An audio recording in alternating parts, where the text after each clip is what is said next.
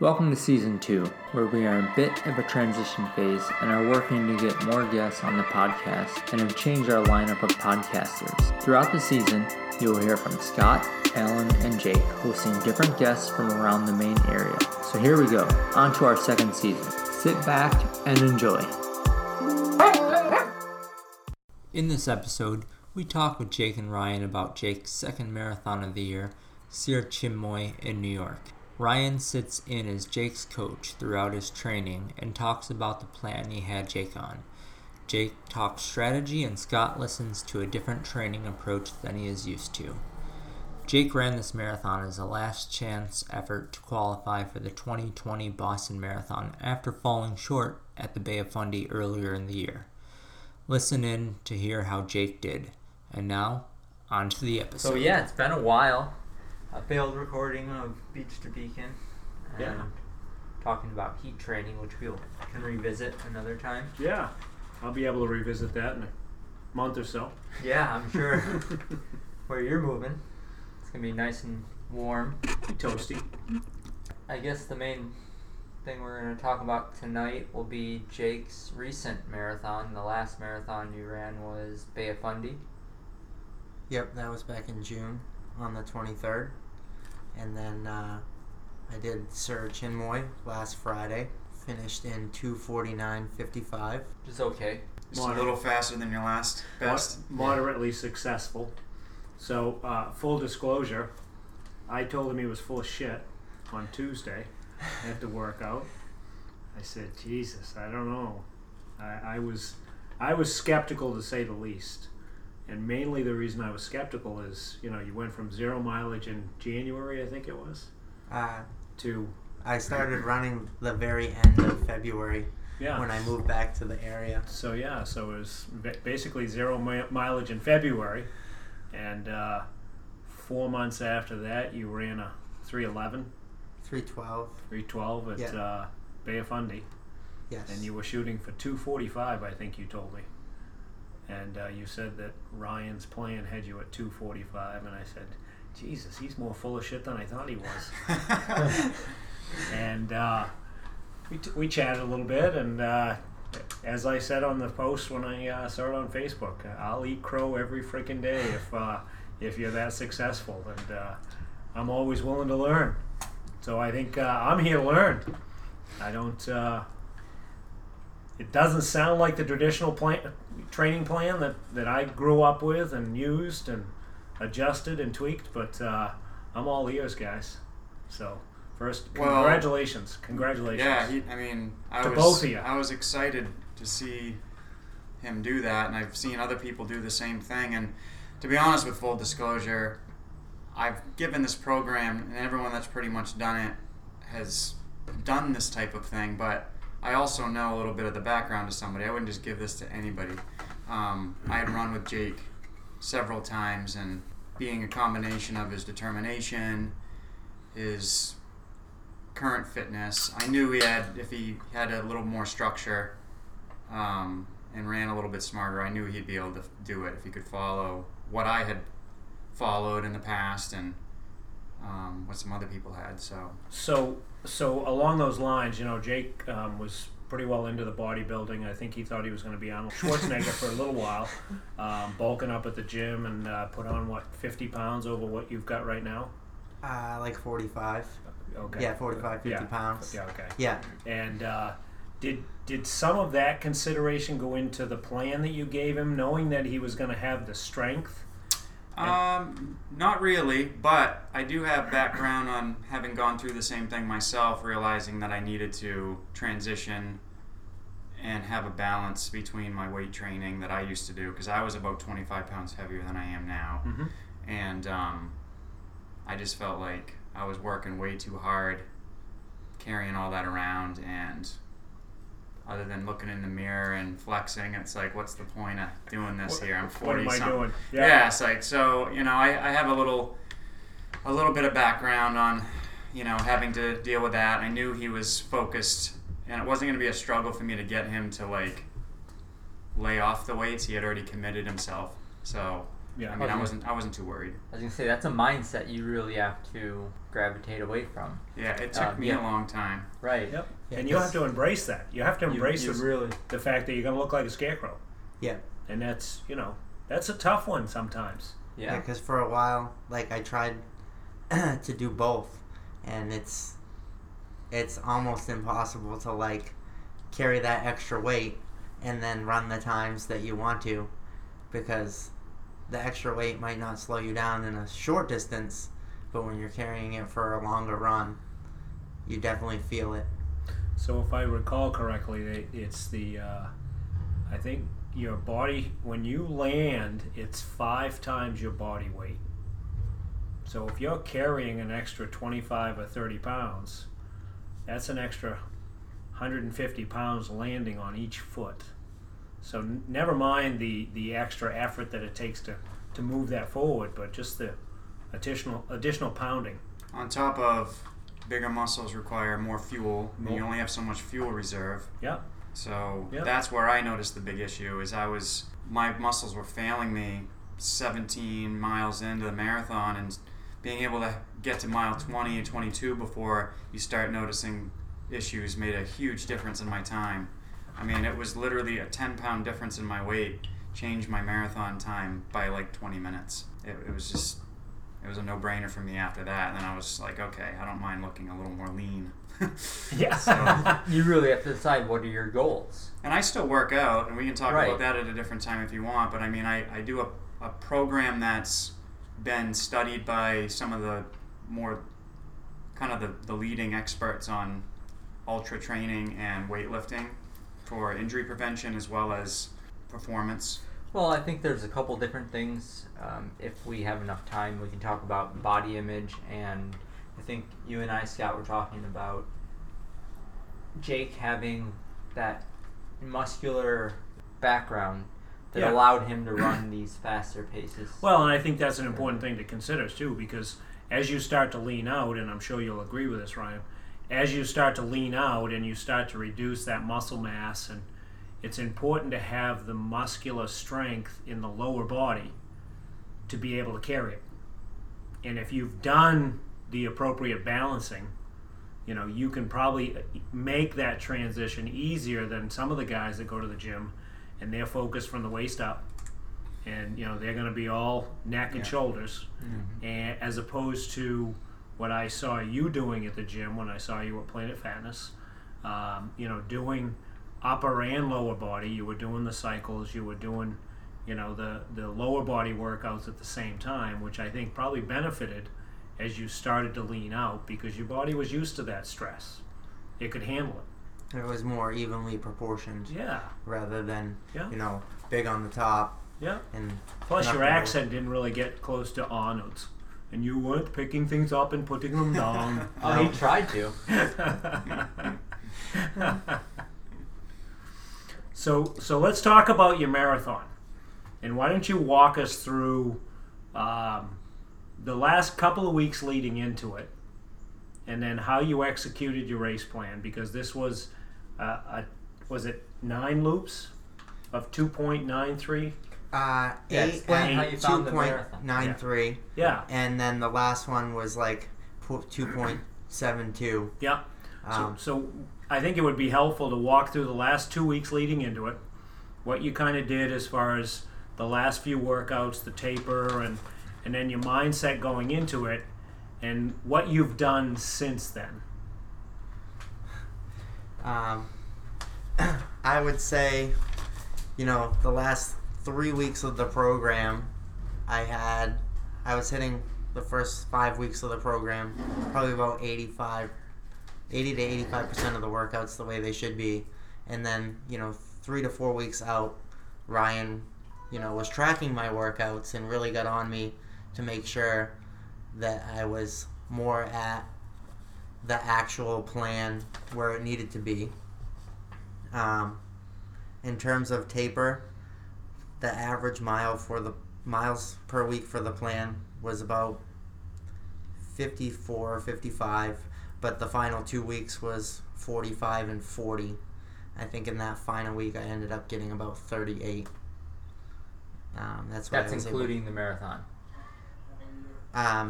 No, Well, he's talking the two, that's the the 2 full weeks week. prior. The full to the week race prior. Oh, okay. And then the race week itself, Week. 25. I modified a little before the plan. So because it was a Friday marathon, it shifted some of the workouts. So my dress rehearsal was on Tuesday, where it was 7 miles with 2 at marathon pace. And for that workout I did at Bates Track with PR, and it was very helpful. Scott ended up taking my watch Yeah. for the 2 at marathon pace, and he said, run by feel. Don't let the watch dictate your pace. Yeah. Yeah. I think it's an interesting concept. And then the next day, because of work, I was only able to get 2 miles in. I was supposed to do 3, but I felt like that was sufficient. I didn't want to overdo it before the race. And then I drove down on Thursday, and I went over to the course, 2.93 mile loop. I walked about a third of it, and then I ran 2 miles, or just over 2 miles, very slow, like 8:40 pace. So Yeah. you didn't do a shakeout run faster than marathon pace. Correct. Yeah, and most people they tend to, and again, it's sometimes kind of a mind trip, like running so little the week of the marathon, because in some ways you just feel like you're not doing enough, or you're going to lose what you've worked so hard to get, because you're tapering for almost 3 weeks when you think about it. Like your last on this program I have 3 weeks prior to the marathon, is your last, what I would say, your true long run, which is the 20-mile long run, and then it tapers from there down to 17, 13, and then the race week. And so I think a lot of people don't allow enough of a taper, and there's different reasons for that, but there's still some speed work in here as well, so there's still variety in there. It's not like you're still not putting some intensity into your other runs. It's just There was definitely some quality miles. It was less about the quantity towards the end of the plan. yeah. And I Yeah. think if you're putting your full quality into the workouts that you need, and you're recovering on the workouts that you need, that it doesn't have to be overcomplicated. I tell a lot of times people my program's a little bit boring, but it's so structured that I think you can really wrap your brain around it and not feel so intimidated, and you can kind of focus on, let's say two of the 6 workouts during the week on a typical week, maybe 3 sometimes depending on if you have a race, but you only get 2 real high-end quality workouts that it's not like, I don't do back-to-backs unless races come up to where we have to kind of jostle some stuff around. But you did great. And honestly, and I was just telling you earlier, a lot of your numbers were falling in line with probably being in a different VDOT than that 2:45 pace, but there was no real point in having you Higher change or that. lower? Well, however you want to put it, lower as far as a finishing time goal. Yeah. So right. it would have been more in the 2:43 range, where he was hitting some of his numbers with his heart rate and his effort. Yeah. But he was having such a hard time wanting to stick to the program anyway. I didn't want to say, oh geez, we should start speeding some of this stuff up with 3 weeks to go. It's really not worth the risk. The barn already at that point. So why? Yeah, and the confidence to him to even my goal, I would have been happy, and I think confidence-wise, I would have been happy if he just broke 3 hours. So for him to get very close to our goal time, because really we build in a 5-minute window. So for him to fall in that window was exactly the program. Yeah. He did it exactly how he needed to do it. So it was a 2:45 training program. He did it in 2:49 and 55 change. seconds. Yeah. So, and you kind of said that you had mentioned that you almost felt like it was the soreness of just a long run, and the reason that is because you were actually fit enough to run that 2:45. But again, playing it a little bit safe was a smart move, because you don't want to. No, I didn't want to kick at 21 and pull something Yeah, and or then be toast by 24. yeah. I mean, you were already going to be blowing away your time. I don't think for you to try to get an extra minute, squeak out an extra minute out of it was going to, prove anything. So, but yeah, so you did exactly what the program was designed to do, and yeah, it was pretty awesome. So back to how did you find a Friday marathon? So I wanted to get one in. Then the deadline is September 8th for a qualifier For what? for next year's Boston, Okay. which was the goal. Yep. So I went on Find My Marathon, and I tried to find one in, New England or close. So this one was New York. It was 16 days before that September 8th date. So if for some reason I got 10 miles in the race and something didn't work out, I realized that I wasn't going to hit the pace, then I could have still dropped and did Beantown, which would have been So you that was when I, picked the race at the beginning of the plan. so you plan for failure, and we're going to come up with a backup plan because that's what I just heard. That was right after Bay of Fundy. And then, 2 weeks into this marathon plan that Ryan had drafted up for me, I felt like I was going to be able to succeed. Okay. So the plan for failure was Bay of Fundy, and then this was your backup? Yes. Then? Yeah. Oh, okay. So the one you did in June was the one you expected to come up short. I didn't anticipate on coming up short. But by doing one in June, I had a chance to establish a baseline and figure out where I was at. Okay. So And I had set a goal that would have been under the 3 hours for the one in June, and I was unable to achieve that. okay, and so going back to the one that you ran in June, and that was the one you ran 3:12. Yes. What was your anticipated finish time for the one in June? When I lined up at the start line, I said 2:56. Okay. So you missed that one by 16 minutes. Correct. So then this one you shot for 2:45. Correct. So if you missed it by 16 minutes again, you were going to miss by a minute For the Correct. qualifying time. for the qualifying Correct. time. Yeah, which was the end goal. So it sounds like I'm being an asshole, which I am a little bit, but more importantly, I'm trying to understand. So when you went back to Ryan after the failed attempt in June, he gave you basically an 8-week program. It is 10-week. It's a 10-week, but we had to modify it because of the time between. Okay. So it ended up being a 9-week instead of the 10-week.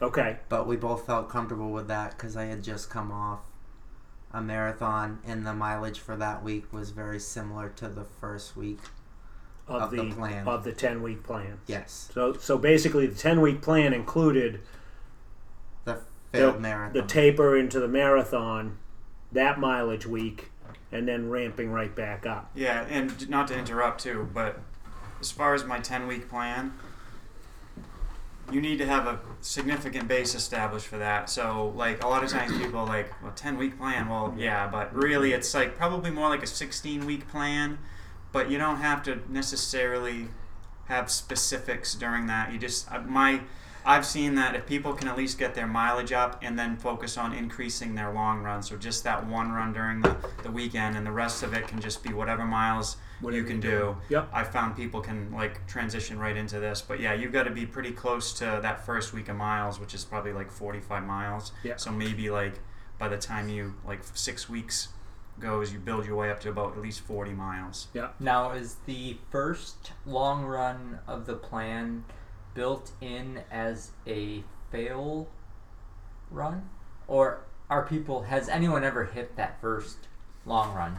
And for those that do not know, the first long run is 17 miles with 10 at marathon. I think it's pace? 8 at marathon, is it? No, 10. 10 Is it at 10? It's marathon. 10 at marathon. Okay. Because I have never seen anyone hit those numbers, and I ran with Jake, on that first run. Yeah, you could barely I hit. think Kyle just did, but it's the third time he's using this plan. Correct. So he knew that he had to have a base. Just for the record, I've never hit that. But usually when I'm coming into the training, I'm very ill-equipped. Like, I'm barely getting my mileage in. Somebody that's been training for a long time, like Kyle, where he really hasn't taken any time off, can definitely go right into that. But I think most people, it gives you a bitch slap. Like, yeah, hey, yeah. You're not as fit as you. If you want to run this, you need to. Yeah, for me, the like. gap of time between that 10-mile marathon pace and the 12 really lets you see your progress in fitness in that, like, I think it's like a 5-week period or whatever it is.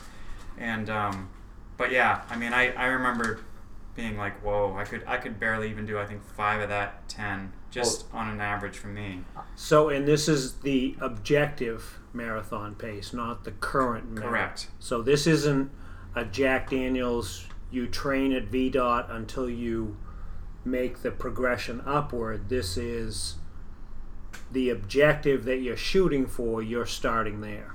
All of the workouts, whether they're a VO2 max, 5K pace, lactate threshold, the marathon pace, all are based on the VDOT goal time. The goal time, Correct. Okay. Not the current time. Correct. And allow the body to progress Correct. to the expected pace within the 8, 10, 12, 14 weeks, Correct. whatever you're going to The way that I've done it is basically do that pace until failure, and then start again.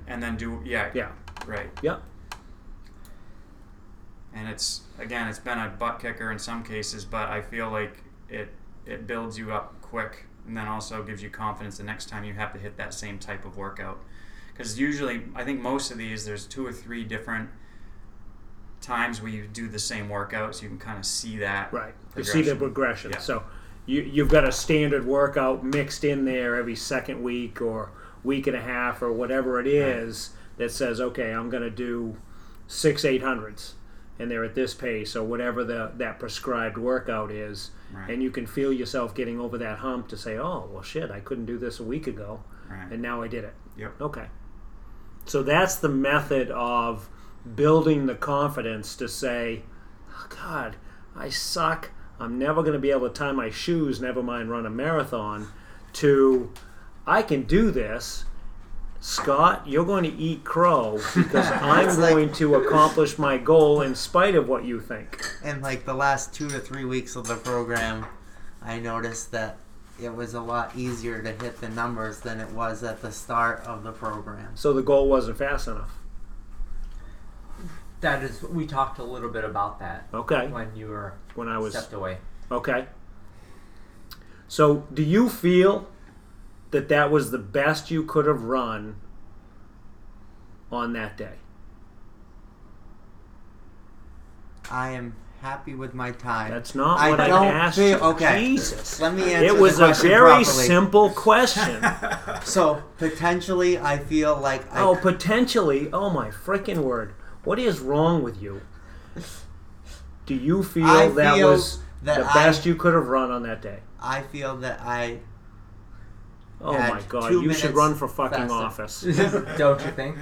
Jesus. It's a simple question. It's a yes or a no. Yes. Okay. That was easy. Yep. So that was the best you could have done on that day. No, I feel he like meant to say no. he definitely knows he could have run faster. And that's okay. I'm trying to establish whether you went into that race.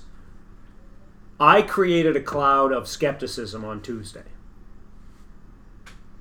And it was about proving you wrong, part of it. And that's exactly what I was hoping. Okay? Because, you would come up short, and I knew you were disappointed at Bay of Fundy. Okay? And I know that frustrated you. But at the same time, I listened to what you were talking about as a plan, and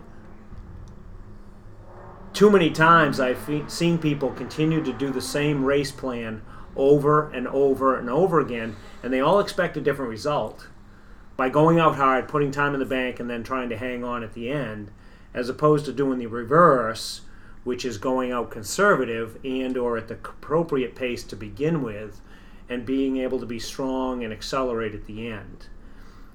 typically when you've run a race where your plan and your execution have come together so that you went out at the appropriate pace, you sustained it, and then you finished strong, fatigued, but strong, you felt as though that you could have gone faster. That's what I was looking for. Did you finish the race feeling like I had something else? I did. Okay. But at the same time, at mile 22, I was still running like 6:40 pace, and I didn't want to, try to do a 6:20 and twinge something at that point. Did you feel you were that close to the edge? It's a balance, I think. It's a balance, like Alan just said. Yeah. I didn't want to, when I lined up at the start line, I said, "Who's trying to do a 250?" Yeah, you told me this. And then when I got to that point, So you took a survey at the starting line. yeah. All in favor? And 3 other guys said yes, and I ran the bulk. Okay, I have victims. I ran the bulk of the race with 2 of the 3. Yeah. Yeah. And you shared a battle back and forth that you had. Hydration. So with the loops, before the race, I brought 2 extra water bottles, and I went to the water station, and I said, "It's tailwind. That's what I trained with, so that's what I wanted to have during the race." So I asked if I could leave my water bottles at the station, and that when I run by, if they would hand them to me, and they said, "Absolutely, we can do that for you." How'd that work? There was almost a debacle with that. I was about 100 feet from the water station, and I yelled forward. I described my water bottle. I said where it was on the table, and I asked someone to hand it to me, and they almost didn't get it in time. So did you have your name on the bottle? I did not, but I was the only person that had water bottles on the table. I told him to put his bib number if he knew it in advance, but they didn't have bib pickup until the day of the race. Oh. So I said, bring tape and Yep. write your bib number so you can say 194. Yeah. And then Yep. they know 194. Yeah. And the only reason I ask is because when I did Hartford in 2005, I think it might have been, they allowed us to bring bottles to the night before event to have them sent out. See, when I did Sugarloaf, Yeah. both times I did it, I just put it on the side of the road next to like a marker. a marker, Yeah. and didn't even worry about them, Correct. and that worked great. So Yeah. just for future reference, like, Well, you and that's probably it. could have I done just that. didn't want to stop Where it's a loop, and though, pick it up. Yeah. I wanted Yeah. someone to hand it to me like they do with a cup of water for someone. Well, Yeah. and I think again- to Alan's point, you either put your bib number on it and or your first name, and you just holler Jake or whatever. And if they've been instructed properly, which you have to assume that the volunteers are, they should be able to do it. The other thing that they do is they will put the bottles out on the table, and then it's your responsibility to grab them To grab as it. you Yeah. come by. And that issue was that they allowed me to set it on the table, but they made me put it on the back corner. Okay. Yeah. And so did you feel comfortable slowing down to reach to the back corner, or did No, they had agreed that they would hand it to me, you? Okay. and they did, but it was a close to a debacle with the situation. Do you feel you would have been okay stopping to take the bottle? Was it that important mentally for you to have that bottle at that moment? I didn't want to stop. I wanted to just keep running. I didn't want to lose turnover. Mentally was a key word. I'm just going to say, yeah. Mentally, I did not want to, Yeah, okay. stop running. So that would have created some chaos in your race plan. Yep. The other thing that was with the loops is by the start of the third one, you're running into people that are walking the marathon. Well, you shouldn't be running into them, first off. May want to try and go around them next time. Well, you do go around them, but the guys I was running with, I was the one that was like on your left, on your right, so that, you know, they would move out of the way. And So you're using energy announcing, probably. and then, Some. you know, unfortunately, sometimes you tell someone on your left, and they move to the left. I have never experienced that before. Are you Yeah, sure? Yeah. That's an unusual concept. I'm not sure where that comes from. And the other thing that was mildly annoying with the whole thing is some of the people that decided to walk also decided that they were going to have headphones in. Oh, yeah. So you would say on your left, Yep. and you could yell it, and they still couldn't hear you. How wide was... I was just about to ask that. How wide was Yeah. this thing? It was like a narrow single lane road, so you could Ah. probably run like 4 or 5 wide. And you got 2 or 3 people like that are walking the race together that are like walking like side by side, probably. Yeah, Exactly. so it makes it challenging to like shuffle through, and not only that, for the first 15 or 16 miles of the race, more so the first 8, it was raining, and it was an older path, so the water would settle in puddles, and the people walking don't want to walk through the puddles. So you're coming up on them, and then you have to, you know, hurdle a puddle.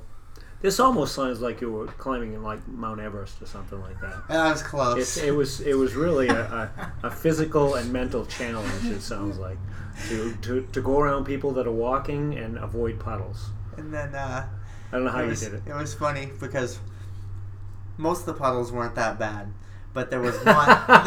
there was one that was like 6 feet long, and we're like 15 miles in the race, and I'm with the 2 guys I'm running with, and like I went over into because there was a little bit of gravel on either side of the paved part of the path. I ran in that, but one of the guys I was running with hurdles like a 6-foot puddle 15 miles into it?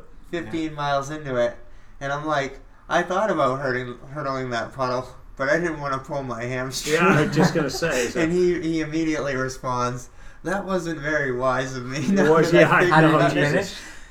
finish? He ended up beating me. He got 2nd overall. Okay. Yeah, Really? So where did you finish overall? I don't think we... I was 4th overall. 4th? So you just off the podium. Yep. That kind of sucks. By how much? The person who was 3rd ran just over 2:48. Oh, so it was a ways back. So it wasn't like you had them Neck in your and sights. Yeah, so he had probably like a quarter mile on me. Okay. Yeah. That's better. I would have been relentless if it had been like 5 seconds. Um,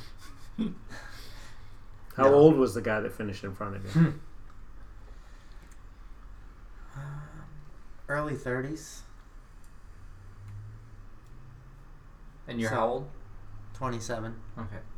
So, the 2 guys that I was running with, I let them drop me at 18, and then I caught one of the other 2 again at mile 22, and he was really struggling.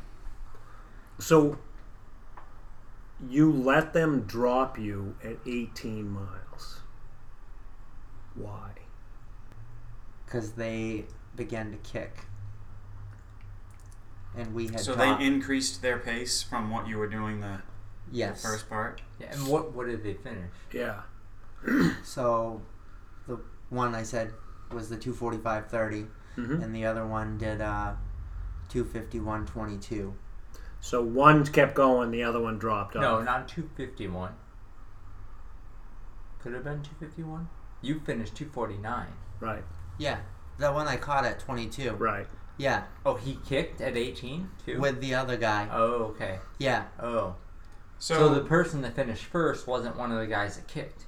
what were you guys averaging up through that 18? Was it Right. about a 6:20 pace or so? it was like a 6:18. Okay. Yeah. Yeah. So you were right on a 2:45 marathon, and then they escalated it from that point.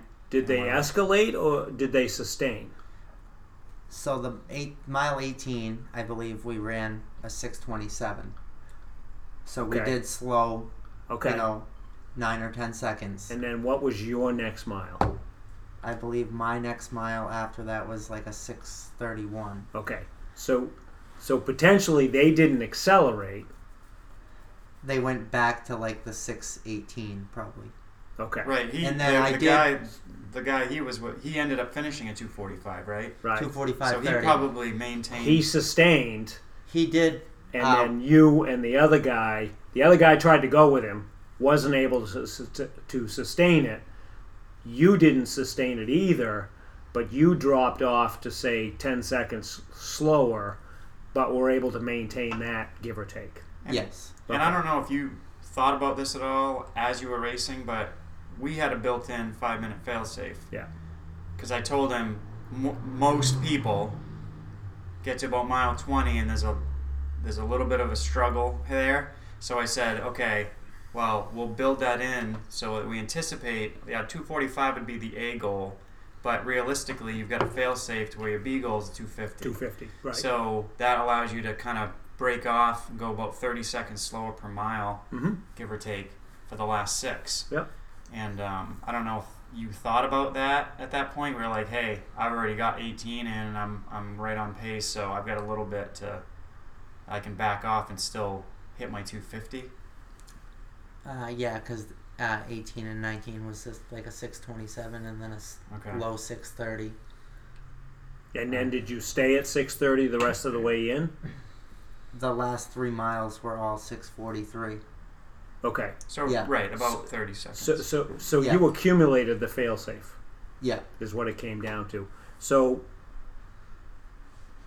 to Ryan's point, was that do you think that was any sort of a mental break that said, I got to 18, I got to 20 at the objective pace. I know I've got 5 minutes to spare. I don't need to suffer that much. It wasn't so much. Well, it was partly that, but it was also at the same time as I realized I wasn't running the 6:19s anymore, and I didn't want to At the same effort. at the same effort, Okay. and I didn't want to push it and sustain too much effort, and then by 23-24 be like, oh, now I'm running 7:45s because Okay. So in fact, there was a mental alteration or adjustment that said, I'm not feeling as great as I think I should to be able to sustain 6:18, 6:20s. So I'm just going to back it down and run these. and you taking the watch at that point was also very helpful because You went by that effort. 2 miles that day, made me realize to race by effort.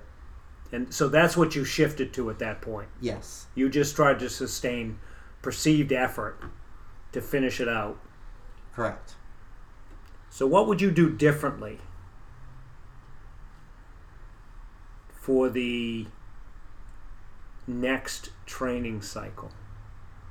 And just as importantly, going into the race, would you alter your race plan at all? For the race plan, we discussed it prior to starting the podcast. I would train at this point for a 240 with the A and B goal 240, 245 for the next one. But how I raced, I would not change because I didn't go out and run the first 15 at 6:05 pace and gas myself. I had a consistent effort that I felt was appropriate, and I was hitting the numbers that I was targeting for the first 17, 18 miles, and then I was able to hold on. And we talked about on some of the long runs is you run out of the glucose, right? Well, Yeah. right. I mean, there was a lot of his workouts where he was running some of his less quality workouts too hard, and then when he was doing his long runs, he wasn't hitting his numbers, or he wasn't doing the exact long run workout I gave him. Right. And I was like, Yeah. I was getting frustrated because I knew like how important certain ones were. That's right. I mean, the one thing too, and I don't fault him on like slowing down, whether it was partly mental, partly how he felt with, you know, It's a marathon. It's with his taxing. marathon. You know, he didn't want to risk getting his goal, and to slow down, I think, was probably a smart move, even if he felt like he had a little bit more. Now he's going to have the knowledge, knowing that the training and his fitness will make it possible to where he doesn't necessarily have to bank on that slowdown process, and he can sustain that, you know, for the next one. And the more of these I do, it's just the better I feel like I'm going to get at them. Yeah, and he's going to be going from the next one he told me he's doing is the Maine Marathon, which is in October. So we've got how many weeks here? So hang on a second. So Yeah. you're going to do the Maine Marathon? Correct. Okay. Do you want to run down let's run down your race My race schedule? season. Are we going to talk about his 5K 2 days after the Yeah. marathon So too? yeah. or- So Are we we've- switching we- gears real we- quick? Yeah. No. So what we should be starting to talk about here is we've talked about the failed marathon at Bay of Fundy, and a lot of people would not consider that failed. So we're using this in the context of what your expectations were. Which was BQ. Yes. Yeah. So 3:12 is not necessarily a failed marathon, but as a Boston Marathon qualifier, yes, it came up short. And then your success at New York, where you ran the 2:49. Alan and I had the conversations last fall, if I recall correctly, after he had done Last Man Standing, and then went and I believe he did some pacing at the Maine Marathon. Yep. Yep. And then was it New York. New York Marathon, and then shortly thereafter there was a hip issue, if I recall correctly. Oh, you are 100% accurate. So I'm curious as to you following the same path that Alan did, and what I'm hearing is, yes, I am a lemming, and I will follow everyone into the sea. So, what is your recovery been since Friday, when you ran the marathon 6 hours away? Give or take. 7 with construction and traffic. 7 hours in the car. Okay, you drove out there on Thursday, correct? Yeah, Thursday morning. Okay, Thursday morning. So you drove 7 hours on Thursday. You got there. You got up at 7 o'clock, 6 o'clock, whatever time 5 it was on o'clock. Friday. 5 o'clock on Friday. You ran the marathon at 7 o'clock. Correct. You finished the marathon by 10 o'clock. You were back in the car by So top 7 in the marathon stop. got awards. This was a very simple Okay, question. I was back in the car at 12:30. Okay, so at 12:30 you got back in the car for 7 hours back to Maine. So basically at 8 o'clock, give or take? Because I'm assuming you That's might... exactly right. 'cause that's when you picked up. 8:30 is when I got home because I picked okay. up my puppy who Okay, was watching. so yeah, I'm hoping there was at least 1 or 2 bathroom breaks in the meantime. Tell me you didn't make it all the way back here without needing to go to the bathroom. I stopped to go to the bathroom twice and stopped 2 or 3 more times to stretch. Yeah, so, Yeah. okay. All right, so at least you had to go to the bathroom. So you semi-hydrated. You got back Friday night.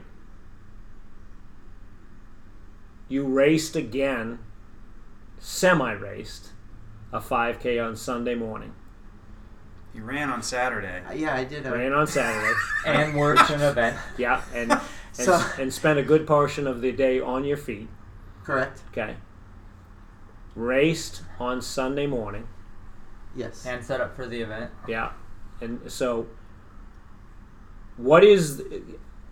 Talk to me about, or talk to us about the recovery philosophy that you have engaged so far, because I haven't heard one.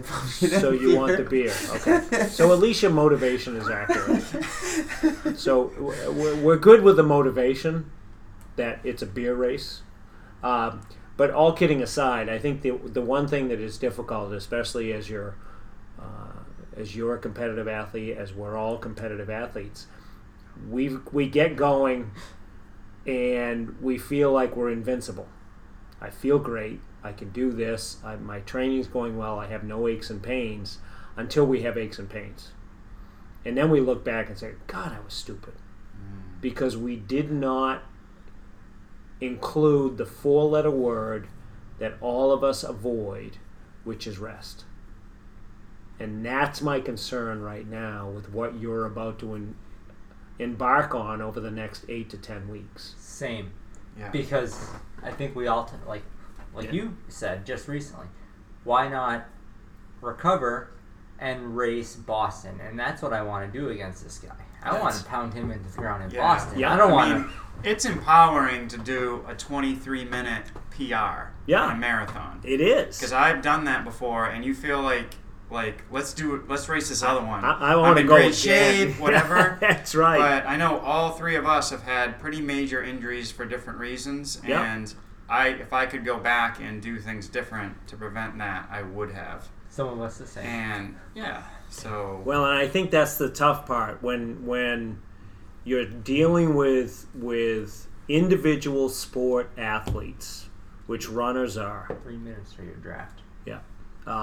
Then what the difficult portion and part of that is, especially Ryan in your role now as a coach, a guidance instructor, is to be that objective voice that says, no, dumbass, this is what you're going to do. yeah. You're not going to make the same mistakes that I've seen others make, that I've made. And nobody likes it. He's not going to like it to go out and tell him that you're going to do an easy 5 today. And if you are running more than 8 minutes a mile, then you know what? You need to stop, untie your shoes, and walk back to the house. So these are the type of things that makes it difficult. But, as Alan can attest to, as I can attest to, and I'm sure you can, and you're slowly, getting into that realm, is that once you get to the point where you are accomplished, you've established yourself as better than the 70% average, and you are finishing in the top of your age groups, you're finishing on the podiums of many of these races and this and that, it's a drug that you can't walk away from. And it's tough. And you feel invincible. And it is difficult to allow somebody to tell you, no, that's not the way it needs to be. But if you allow that to occur, the chances are your success is going to be much higher than it would be if you just kind of forge ahead. I'm going to be the icebreaker. I'm going to plow through all of this ice, and I'm going to make it to the finish line, in spite of the tweaks and the twinges and the minor aches and pains that I know are there, but I'm telling myself they're not. So, having said all of that, Jake, stop. You fucking dope. If you're going to run the marathon, it's a 20-mile easy run. And drop out. Drop out. I haven't signed up yet. Then don't. Wait, Maine, you haven't signed up yet? No, I haven't registered yet. Oh, Then don't. Yeah. Oh my So God. you've signed up for the halves? Yeah. Yeah, I wouldn't do it. Yeah. And if you did do it, find somebody that wants to run with you that is a minute a mile slower than your race pace. And stay with them. That's a harder And course than what you just ran too. So Yeah. Well, he was going to run 2:45. yeah, no. No, I mean I'm psyched for you for Boston. Alan's been through it where he's had to go to Boston knowing that he was getting over Not an injury. contending. Yeah. Right. So for sure, going into Boston super healthy. Oh man, it's nothing better feeling than that. Yep. So. How do you feel, 2:45 Jake? there. What do you know yourself? I think one of the things you and I talked about was trusting. One of Scott's best advice was you've got external advice, but you know yourself, and then trust yourself. So how do you feel with everyone? I feel like I'm going to process it and then make a decision. Are you blood doping? No?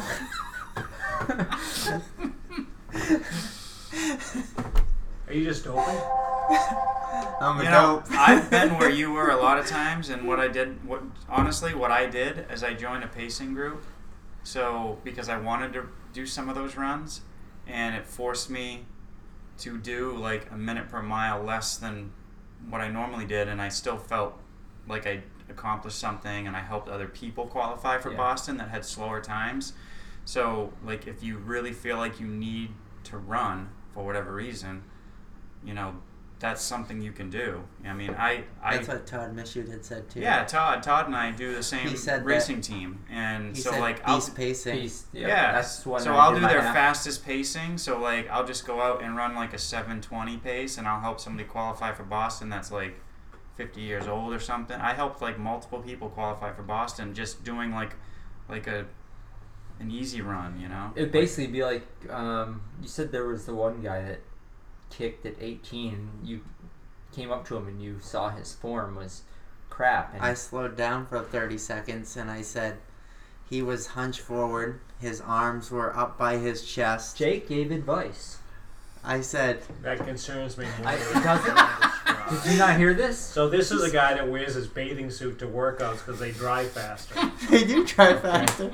Yeah. I So, wore it to the race too, so I'm I- surprised the guy yeah, took so- my advice. yeah, no. So yeah, again, I think you're creating a trend.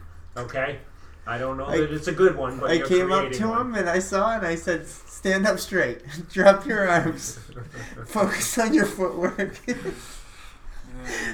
Jake had the foresight to give Work someone on your else cadence. advice. And at that point, I was doing like, I don't know, just below 640 pace, and he must have been doing 720, 20, and he yeah. must have pulled it together some because I only beat him by a minute and a half with, Yeah. you know, It's 4.25 4 miles to go. So for him, having someone tell him to shape up and do these certain things was like a mental check for him, I assume. And talking to him after the race, he had done Boston before and ran a 246 there. So, Jake, the advice giver. Yeah. I was trying, I thought about it during the race, and I'm trying to channel my inner Alan, so I'm laughing at these people that are like hobby jogging, and I'm like, good job.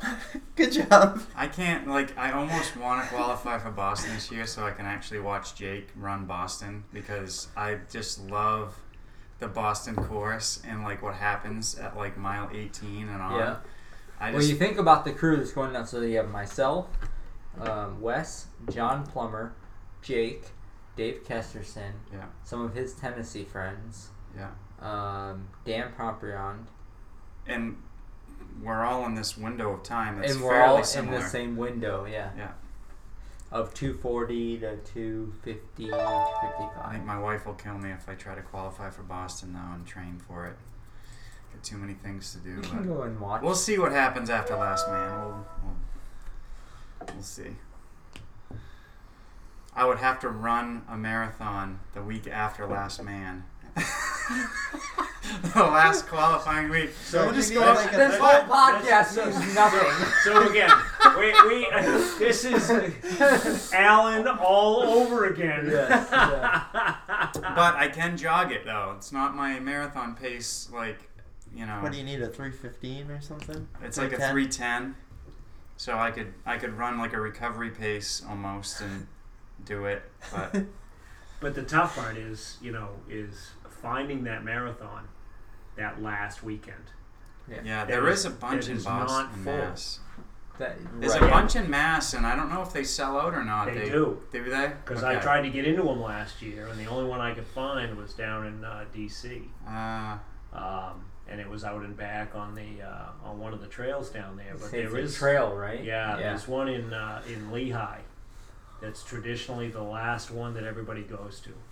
Yeah. Lehigh, Pennsylvania. So. I had looked up one. But There was one in Michigan, too. Right. Oh, there you go. But yeah. like northern Michigan. Yeah.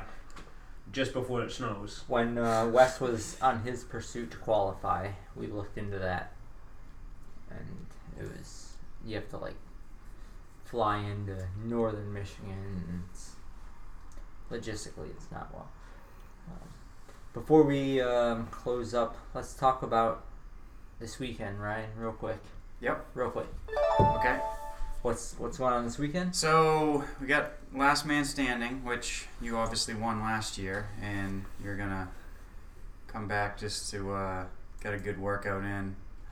hopefully crew me after doing 50 miles you were hoping to do? No, maybe? no, Or we 50K? we bumped it down 50K. 50K, yeah, John was saying that. Yeah. And so I'm healthy, much healthier than last year. No issues with my back, no time off of training over the last couple months. And so yeah, I'm looking to pull out a victory. I'm prepared to run whatever it takes. 120, 130 miles, I'm assuming it's going to happen. Yeah, we talked about this before the Yeah. podcast started, and you expect to be about 120. So Yeah, last there's year some it was legit 100. competition coming, I guess. From New York. Some people that Yeah. like are, whatever, out on Instagram that actually do ultras quite often from New York that must have done some stuff and heard about this race, because it's basically like a reproduction of the original Last Man Standing, which was based down in Tennessee by the original, what's his name, Not Gaddis. ultra race guy, Lars. Lars. Is it Yeah. And I'm sure that's appealing to a lot of people to be able to do a race like that. 'Cause Well, it's they saw fairly 4 unique. people win over 100 miles, so Yep. it's not just Yeah. all right. People are dropping out at Right.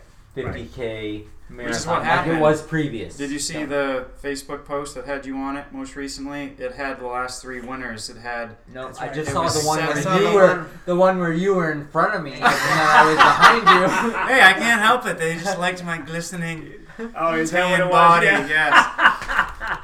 But no, they showed you doing your little victory pose at 109 Oh, okay. miles, and then they had Brendan the year before with Ah.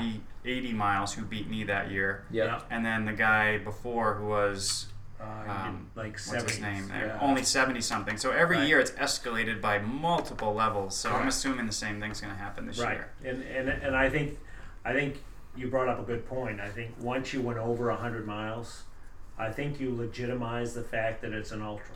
Yep.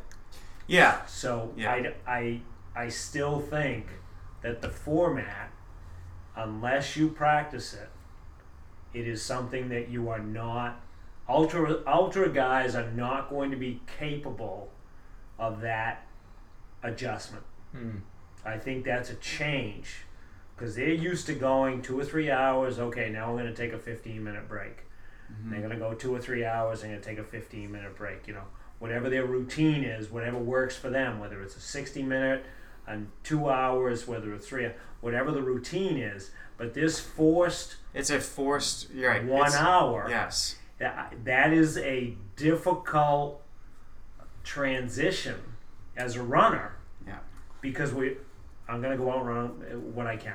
I looked up a lot of these guys, and they have a lot of DNFs, and they're straight 100-mile races Yeah. where you can do your own pace for whatever interval of time, Correct. rest whenever you want, and they DNF. still didn't finish. And Yeah. they still didn't get through it. So That's right. this is very difficult. But I know for me, and I never told Dave or Alan this, is I had told my wife before the start of the race, is I had serious back issues before the race. Yeah. If I hit 100, I was just stopping. And I didn't tell them because I didn't want to psych them out one way or the other. Yeah. And I just stopped.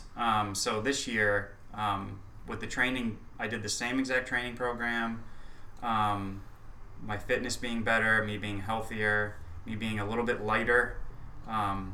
A little bit lighter. It was by that you mean 10 pounds? 5? No, 4 or 5 pounds. pounds, but Yeah. I'm actually been weightlifting this whole time versus Yeah. last year. My back was so bad I couldn't lift any weights Right. because it kept flaring my back up. So is it more lower body weights or upper? Everything. Everything. So just I do a complete. circuit Yeah. of every major muscle group, Yep. and I do it 3 times a week, 45-minute quick workout. Yep. But it's based on stuff which we can talk about down the road. But Right.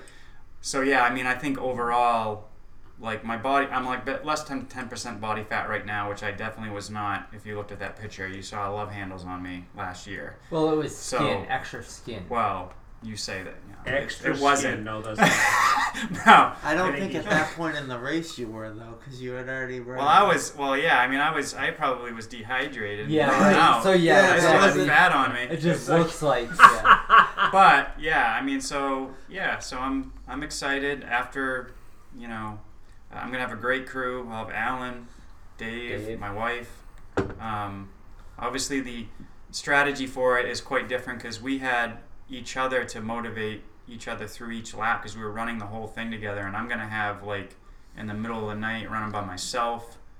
I've trained for it and prepared for it, and it sucks like bad. Like if some of those other guys from New York don't have other people to run with, it's going to be really bad for them if they haven't trained that way, because it was difficult. But yeah, at least I'll have a good crew in between each lap. So Yeah. we'll see. And we're all do 50K. Dave Kesterson He was doing. coming in. I just talked to him. He told me he's going to do 50 50. miles plus. Yeah. Potentially more for me to help me through the night. He just said depending on how he feels, Yeah. but he feels So pretty we have fit. segments. Yeah. So, just so that I'm clear, nobody can jump in and just run a lap with me. Correct. You still have to be active in the race. You still have to be Yeah. active in the race. So Yeah. I can't go in there at Correct. let's say 11 o'clock on Sunday at night morning. and No and pacers. Jump in. Yes. Yeah. Okay. No. Yeah. Yeah.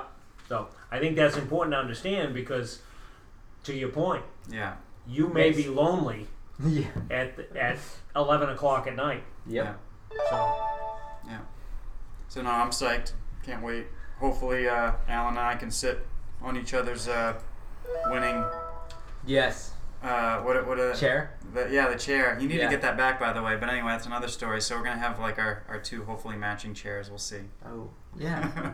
Yeah. For Monday. Yeah.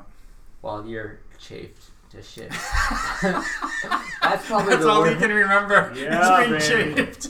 yeah, we're talking chafe. Yeah. Hamburger. Yeah. Hamburger and hobbit feet. All right. Yeah. Well done. Yep. Perfect. Good luck to everyone. Yeah. Yes. Cheers. Yeah. Very Yeah, good. we didn't sign Say off what with we the were Oh beer. yeah, that's right. Did So you stop finishing it? off So what my do we- last Yeah. my last couple sips of Geary's Ixnay gluten-free, gluten-removed beer. Wow. The only gluten-removed beer that tastes like beer, in my opinion. But anyway, Okay. try it Okay. out. A number of Shipyard Pumpkinheads, courtesy of Jake. I also Nice. have Shipyard Pumpkinhead, Right. released early this year. And I've got Jack's Abbey Sunny Ridge Pilsner. Quite tasty. Yeah. Very good. Well done, guys. Well, there you have it. That was our most recent podcast. Hope you enjoyed and thanks for listening. We have many more topics in the pipeline, so be sure to subscribe to get our latest tale from the long run. Please feel free to comment and let us know your thoughts.